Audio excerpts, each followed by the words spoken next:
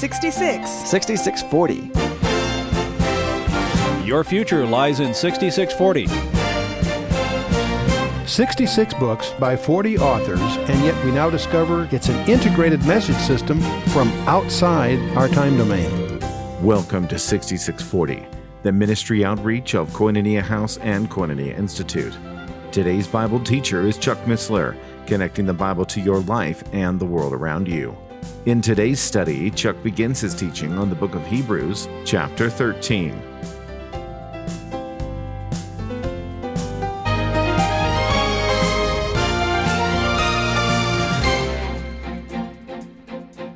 Well, we are in the last chapter of our review of the Epistle to the Hebrews. And it's not the last meeting, because I'm going to suggest an addenda that I think you'll find interesting to the book that we'll talk about when we get to the end. But the Epistle of the Hebrews, one of the most important epistles in the New Testament, often skipped by many for two reasons. One, it sounds like it's to the Hebrews, and most of us are Gentiles. So why do we care? And the other reason is it does have a number of passages that are widely misunderstood because people don't understand the situation, the context, and so forth. And we've really dealt into that, and I'm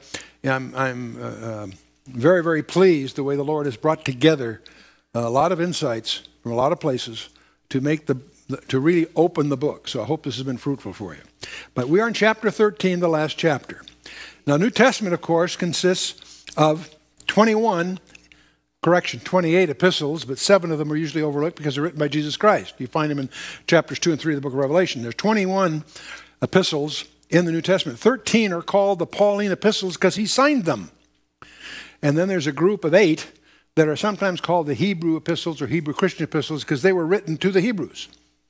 1st, 2nd Peter, 1st, 2nd, 3rd John were written to Jewish readers, and Jude, and also Yaakov, Jacob, that we call James.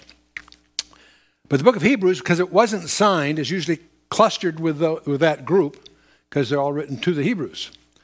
But from our point of view, as you probably know by now, well, first of all, Romans and Hebrews are probably the two pivotal doctrinal epistles in the list.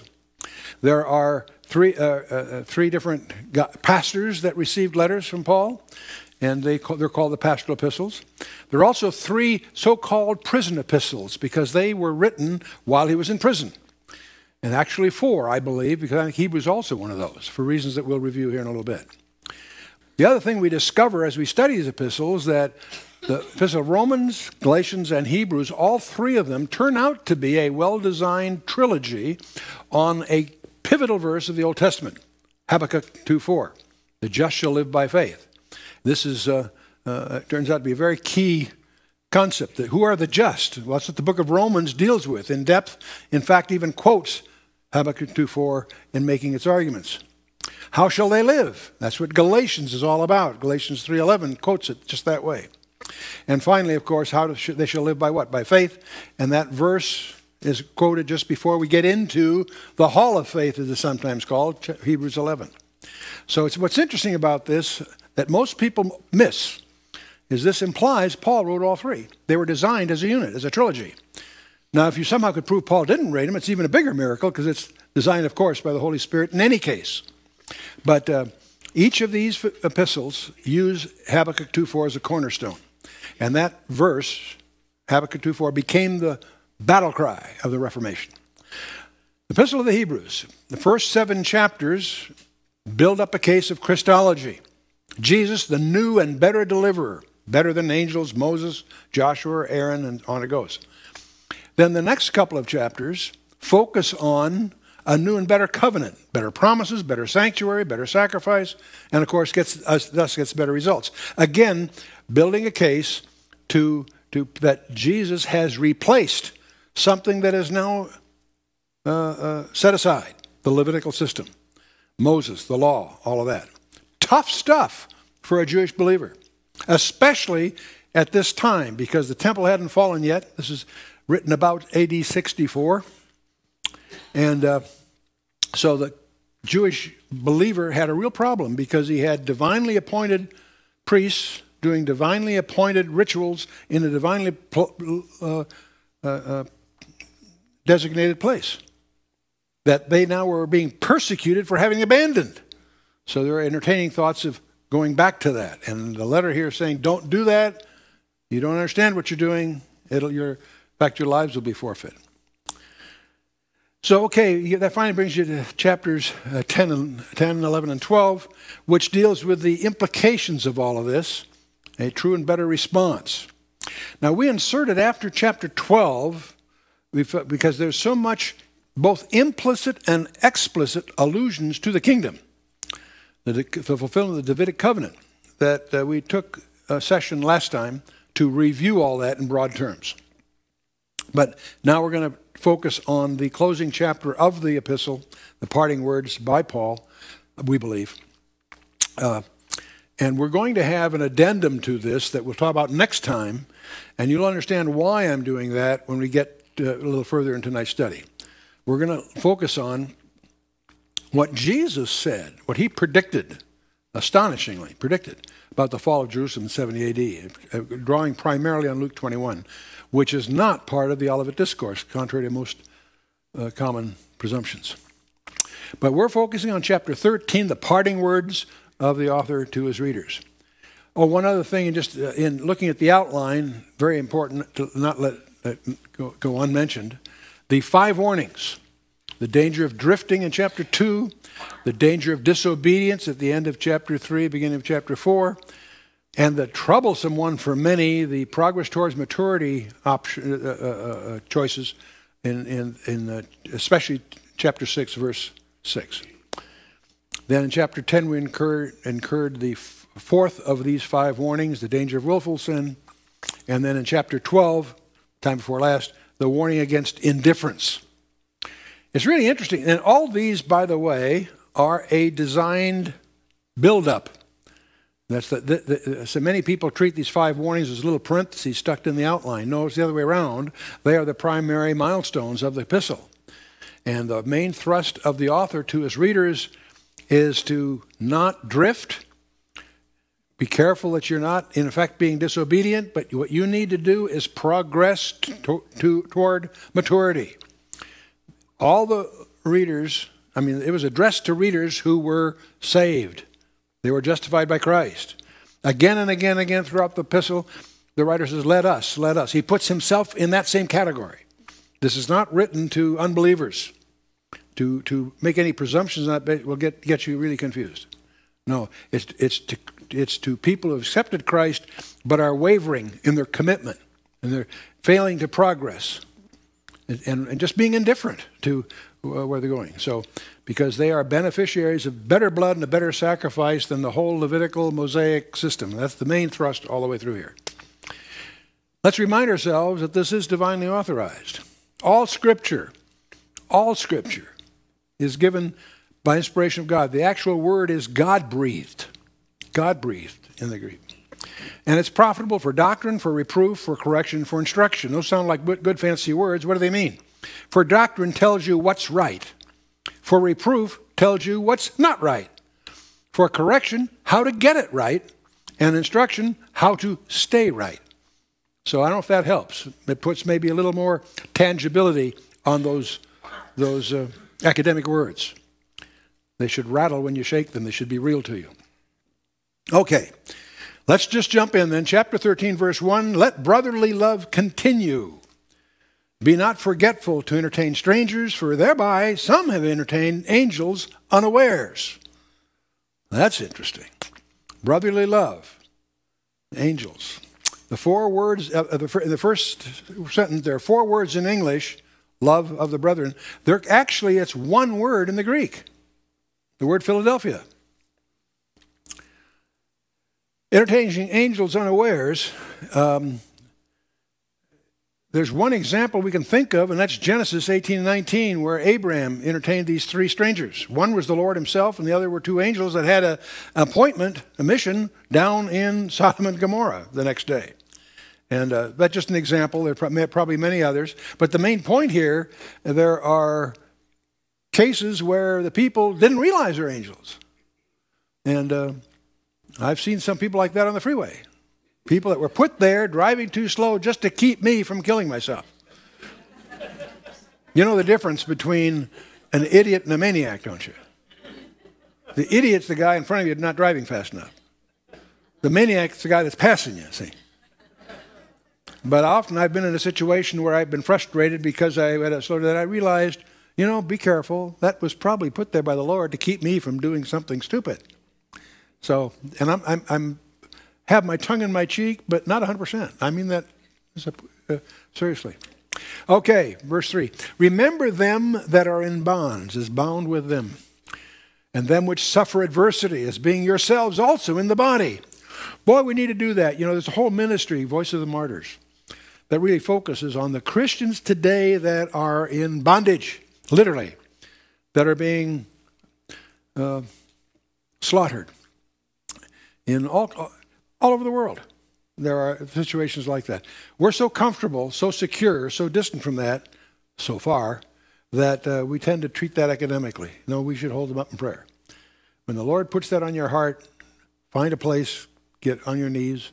God may have, for reasons of his own, he chooses to respond to prayer, to do things through your prayers.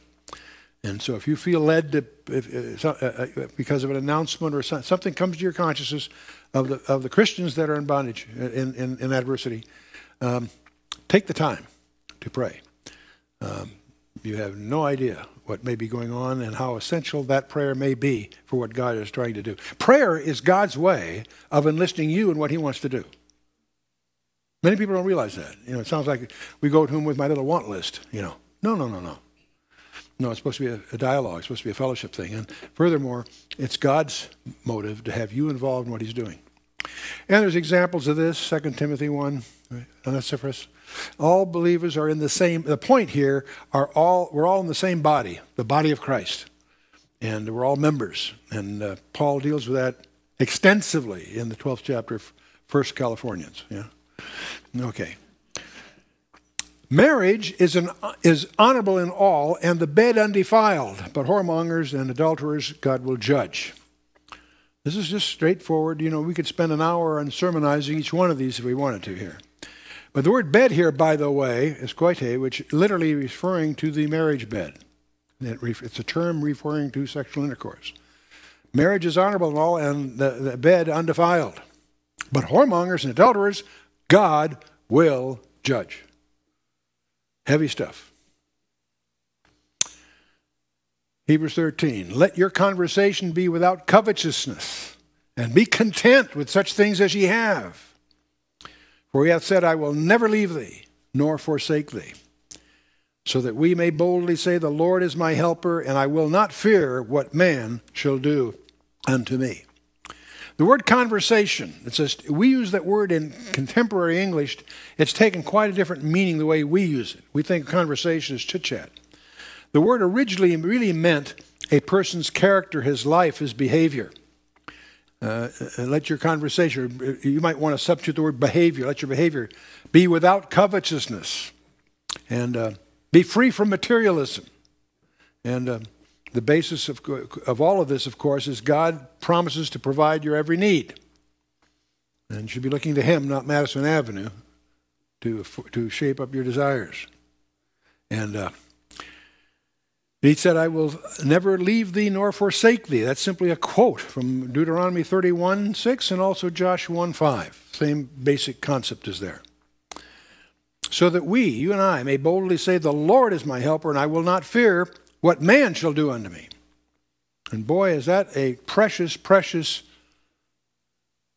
portion of Scripture if you're going off to Iraq or in the military service. I can remember when I left California to go back to the Naval Academy. That was one of the things that I was very serious about and very conscious, had absolutely thinking of the more distant future, no fear because the Lord is my helper. And that's actually two quotes. The first is an Old Testament quotation from Deuteronomy 31:6 and Josh 5. And the second one that we're reading here is Psalm 118, verse 6, the Hallel Psalm. Okay. Remember them which have the rule over you, who have spoken unto you the word of God. He's talking about, in other words, your elders that are teaching you. It's a spiritual connection here. Remember them which rule over you, who have spoken unto you the word of God, whose faith follow, considering the end of their conversation. In other words, their behavior. And the word remember actually means to observe carefully. That's not just recall it. No. Remember in the sense of pondering it. Observe carefully the people that are ruling over you. And we went through the whole chapter 11 a couple of chapters ago. And in that chapter, it was put there primarily to encourage us to imitate them. And each one of those, it wasn't just all the people that were faithful. It specifically focused on those that were faithful in the sense of patient endurance all through the Old Testament. Now here, he's again saying to imitate the faith of more recent saints. See, the chapter 11 was the historical ones all through the Old Testament. But now he's saying, think about the people that are your leaders now and imitate the faith of more recent saints, in effect. The people that have been your previous teachers. And, okay. And again, the word conversation here is the Old English word. There are about really only 6 or 7 words in the King James translation that you need to be sensitive to. And this is one of them, because obviously the word conversation has changed its meaning since it was translated in the days of King James. There are a couple others. And now some Bibles, that's one reason I like the Schofield so well, they reverse that. When you get to that word in the Schofield, there'll be 2 vertical lines and it'll put behavior. Then in the margin it'll say conversation. It takes in just half a dozen cases or so, it takes the old word and puts it in the margin, puts the new word in there, but marks it so that you can tell it's an editorial thing they did when they printed it. But no, again, either way, it's no big deal. Some people if the King James bothers you, you can go to the New King James.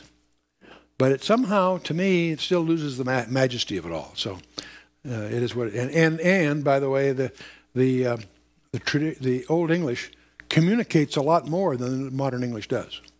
The these and thous are a form of intimacy that we lose in our language. Well, let's talk about teachers. He's talking about teachers here. There are three characteristics of good teachers. We're going to find 3 characteristics of bad teachers later. But in verse 7, there are 3 characteristics of good teachers. They proclaim biblical truth. It's astonishing how many churches you can go to at the pulpit on Sunday morning. They don't open their Bible. They got a wonderful sermon, but they don't proclaim biblical truth. And the other character of a good teacher is that they are men of faith. They are really men of faith, not just articulate, bright communicators. They live a spiritual lifestyle worthy of imitation. And those are 3 characteristics of good teachers. Then we get to verse 8, which is widely misquoted. Jesus Christ, the same yesterday and today and forever. In the context of the letter, it makes a lot of sense, but it makes no sense to take it out of context. A text apart from its context, they often point out, is a pretext. The context that it's in simply teaches that Jesus can give believers victory in their trials. In other words, the one that protected them in the past is the one that can protect you today and will protect you in the future. That's the thought that's in the quote here. And because he brought victory for the distant saints of chapter 11. All those saints in chapter 11 were Old Testament saints. And it's also Jesus Christ that has given victory to their more recent teachers, to the listeners. Jesus has not always been the same. The critic could say that's not always true, and he's right, because until the incarnation, all eternity past, Jesus only exists in the form of God. That's the very phrase that is used in Philippians 2 and the Kenosis 5 to 11 in chapter 2. When the babe was born in Bethlehem, Jesus became man. And not just for 3.5 years or for 30 years or whatever, forever. There's a man sitting on the throne of God today. Now, he became mortal man, and that's when he became subject to hunger and to thirst and to fatigue, weakness, and even death.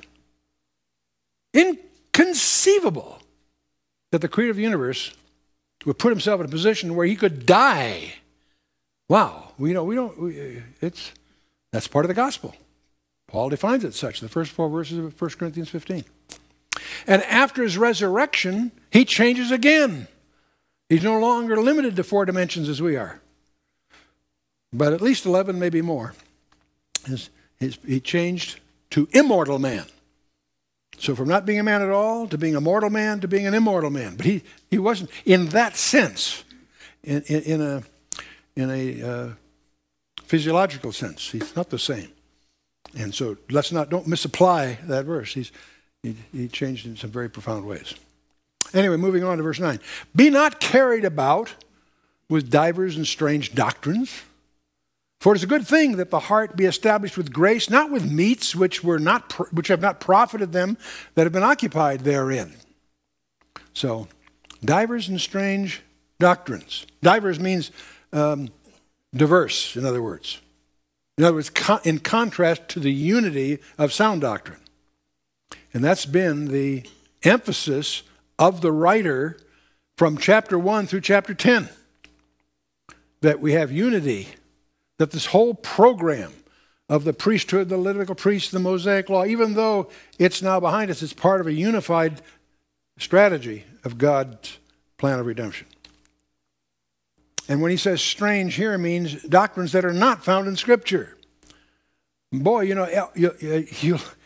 you see the strangest stuff come through the Christian community.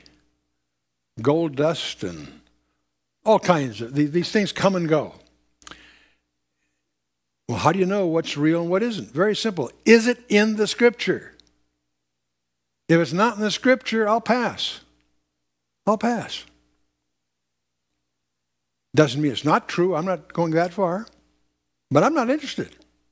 If you can't show me in the Scripture, be my guest. See you later. Is it in the Scripture? Don't be carried about with divers and strange doctrines. Be established with grace, and not with meats which have not profited them that have occupied therein. Any teaching that is not based on Scripture, no matter how spiritual the movement may appear to be, is, in my mind, suspect. And I suggest to you, in Paul's mind, is suspect. Not saying it's evil, but it's certainly suspect. Okay, we said there are 3 characters of good teachers: proclaim biblical truth, they're men of faith, and they live spiritual lifestyle. Terrific. Here are 3 characteristics of false teachers. And you can see them every day on television. They promote false and diverse doctrines. It's astonishing what is being promoted. And I guess it's not astonishing when you realize that it's big money involved. Big money involved. And most of them emphasize the external rather than the internal. For example, like eating certain meats or what have you. Their teaching fails to produce effective spiritual results. And it's interesting how it occupies the news in this location or that location. I won't mention specifics. I'm not here to point to any particular fingers. But it isn't long before it evaporates and is now a new buzz somewhere else, left and right. Anyway, continuing verse 10, we have an altar, whereof they have no right to eat, which serve the tabernacle. Now, what he's alluding to here, you see, is it was the privilege of the priests to partake in what was going on. We have an altar, whereof they have no right to eat, which serve the tabernacle. Now here, the word altar here is a word that means the whole burnt offerings which stood in the court of the priests in the temple of Jerusalem and the food that was upon the altar. You see, when you did an offering, the priest would offer it on the altar, but they had a participation in that. We have a participation, he's pointing out, that they can't participate in. See, the food that was there was part of the support of the Levitical priests. Okay? Now that altar's been replaced.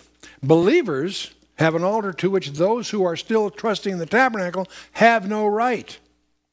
See, keep in mind, the reader here is a Jewish person who's flirting with the idea of going back to Judaism. They've left Judaism, baptized in Christ, they are Christians.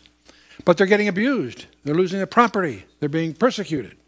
And they're thinking about going back and at least pretending they're getting back in that system to get the pressure off. And the writer here is emphasizing you don't have that option.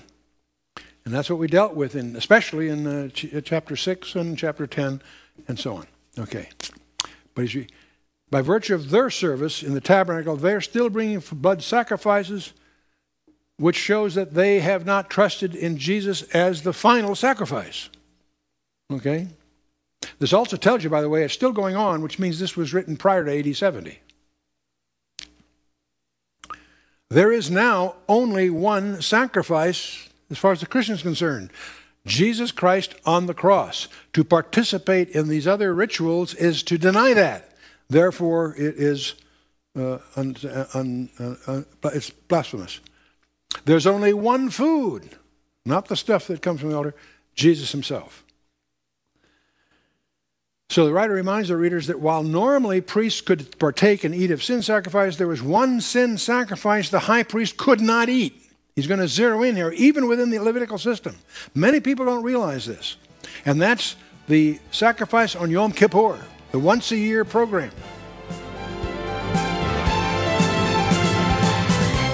You've been listening to 6640, the ministry outreach of Koinonia House and Koinonia Institute. Today's Bible teacher was Chuck Missler, teaching through the book of Hebrews. For a complete listing of resources available, please visit khouse.org. You can also call us on 1-800-KHOUSE-1. To learn more about Koinonia Institute, visit koinoniainstitute.org. Thank you for listening to 6640 and for your continued prayerful support of this ministry. Until next time, as we continue this series, may God bless you with the knowledge of His Son, Jesus Christ, as you study His Word.